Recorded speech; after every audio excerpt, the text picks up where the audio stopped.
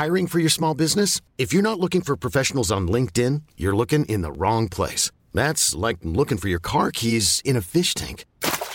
LinkedIn helps you hire professionals you can't find anywhere else, even those who aren't actively searching for a new job but might be open to the perfect role. In a given month, over 70% of LinkedIn users don't even visit other leading job sites. So start looking in the right place. With LinkedIn, you can hire professionals like a professional. Post your free job on linkedin.com/achieve today.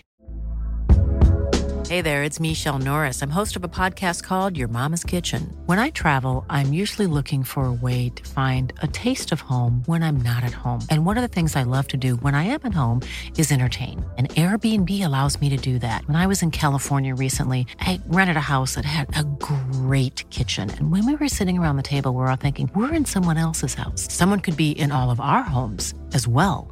If you have a home, but you're not always at home, you have an Airbnb. Your home might be worth more than you think. Find out how much at airbnb.com/host. If Wanda is a Jedi, does that make Agatha a Sith? This is my review of WandaVision Season 1. A-D-N. It's Headphones Neil!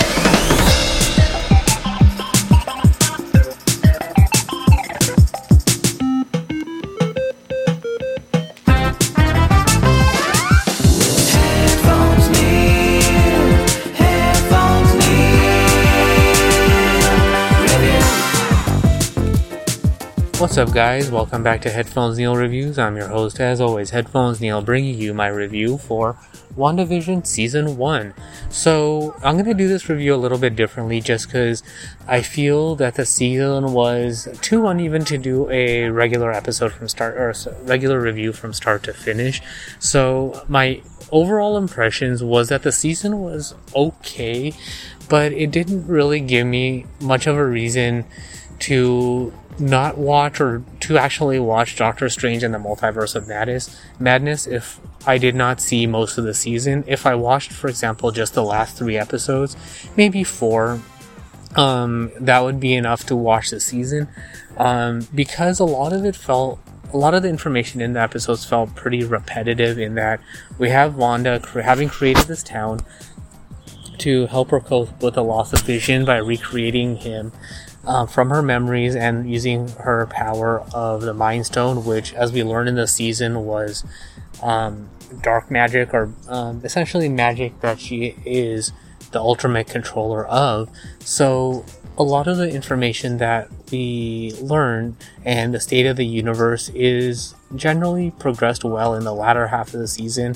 The first half kind of sets it up, but could have been really summarized in the first 2 episodes, and they could have kicked it off a lot more in the 3rd episode, especially with the revelation of S.W.O.R.D. As a sister agency to S.H.I.E.L.D., having them do more of that, or even show that they have Vision's body and Wanda has his mind, so something along those lines, and then progress from there.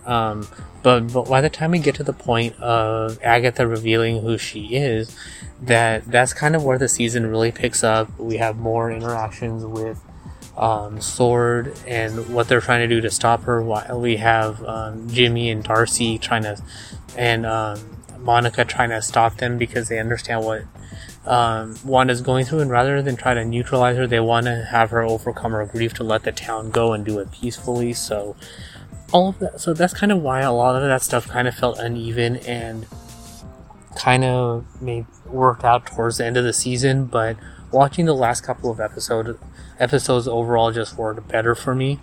But the high point of the season for me, and what I wanted to review a little bit more, is that we learn that the reason Wanda is so powerful and why she's Scarlet Witch in the comics is that she has innate understanding and ability and tie-in with the dark forces from hell, which are further explained in the Dark Force book, which is basically the Book of Sins, a book of spells. Think of it kind of like the Book of the Damned from the Mummy universe, where it holds magic, but magic from the dark places of the universe, or in this case, hell. So, and that's kind of why she was able to merge with, or when she was being created in Slovakia, where she and her brother got her powers. That's kind of why she was able to merge with it so well, is because she already had an innate ability and tie-in with the dark forces. So essentially all those scientists did was turn it on and activate her powers. So the reason she's more powerful than Agatha is because she has that innate understanding. She can tie in directly to that force, which makes her a Scarlet Witch, because she's the ideal pinnacle witch, and that's kind of where she gets her powers. So that brings me into while watching the episode for the second time, it hit me that she is, and because of how things are said in the episode, is that she reminds me a lot of Anakin. That if Anakin had not turned to the dark side, he would have been the ultimate Jedi, the pinnacle of Force users and Force powers. But he was corrupted by the Emperor, and because he was unable to see the manipulations of the Emperor, that's how he fell to the dark side, and the Emperor was able to rise. So in the final 2 episodes, we have Agatha trying to tempt Wanda into giving Agatha her powers.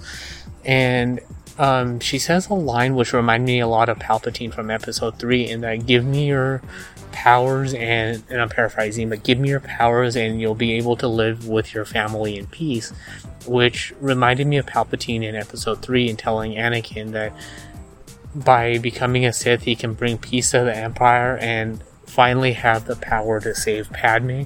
So Agatha's speech there reminded me a lot of that. So overall, felt like a very mirroring scene there. And then with Agatha, with Wanda, she replies in the, I believe this was all in the final episode, but she replies with something along the lines of basically, no, and as you mentioned, I don't think she said that I am the Scarlet Witch, but as you mentioned, a witch who casts the runes, or if a witch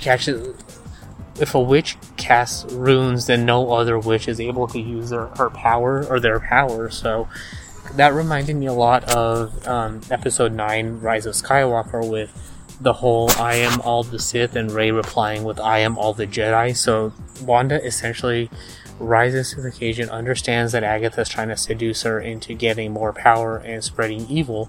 So Wanda is able to not fall to the dark side like Rey and defeat Agatha. So all in all, the season finale and episode 8 and basically episode 9 work as good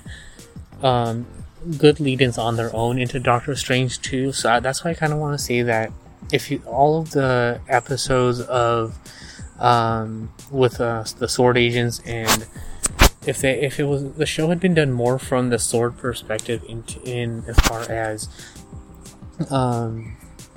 them trying to break into Wanda's town and watching it from the TV show perspective, kind of like we saw in the first 2 episodes, but if they had left those alone, and then episodes 3 to maybe 6 were more from the Sword perspective of them trying to break in, and then we see various scenes of Agatha doing her stuff, and then lead directly into the final episodes with Agatha and Wanda's conversation about the Darkhold, and more information there as well with tie-ins to Agents of S.H.I.E.L.D. That kind of would have worked out a little bit better, and then have more, and then close the episode rather than having a post-credits scene of Wanda in the cabin and her Scarlet Witch form perusing the multiverse on her own, I guess, which for me, I mean, it wasn't a bad scene, but it would have worked better if they had led more, or had a reason to show her doing that.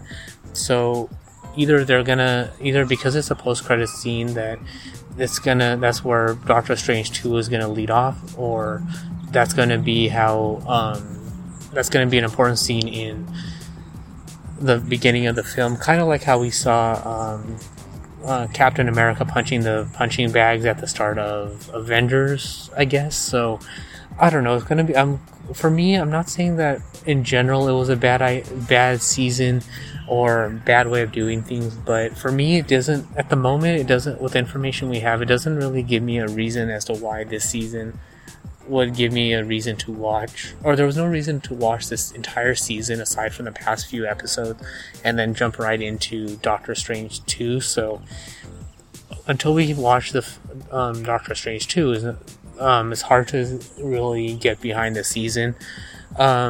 Of course, I did like by the end of season 1 of WandaVision that they did have the tie into the Darkhold book that we saw in Agents of S.H.I.E.L.D.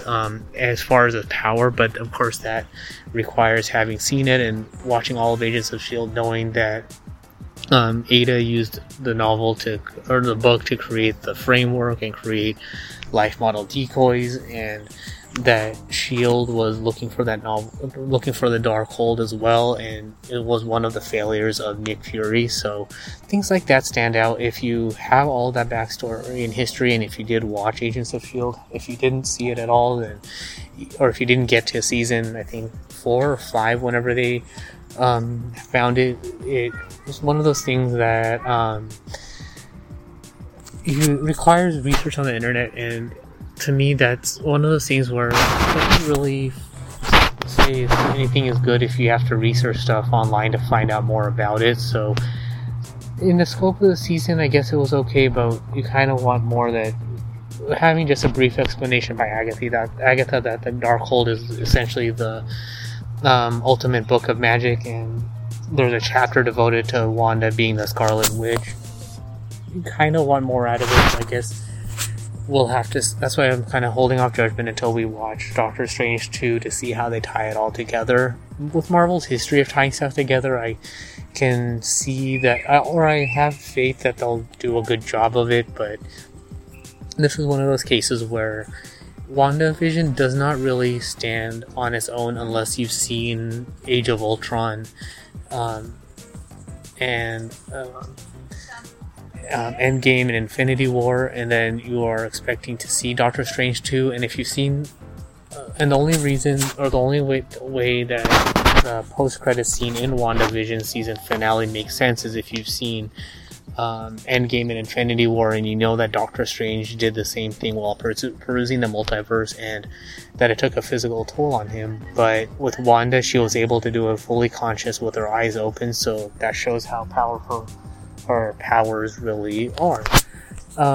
So that's all there is for that. The one note that doesn't really have to do with anything is that I did appreciate the post-credit scene in that the panning overshot to the cabin that Wanda is staying in mimicked the Shining opening sequence. So I actually didn't pick up on that until my second viewing. So I was like, why does that look really familiar? So, and it took, after a bit, it finally hit me that was the same opening sequence and island to The Shining. So when you go back and rewatch the opening to The Shining, when at the beginning of the film, you see that it's kind of a nod to that. I don't know if it was on purpose or not, but it felt like it was.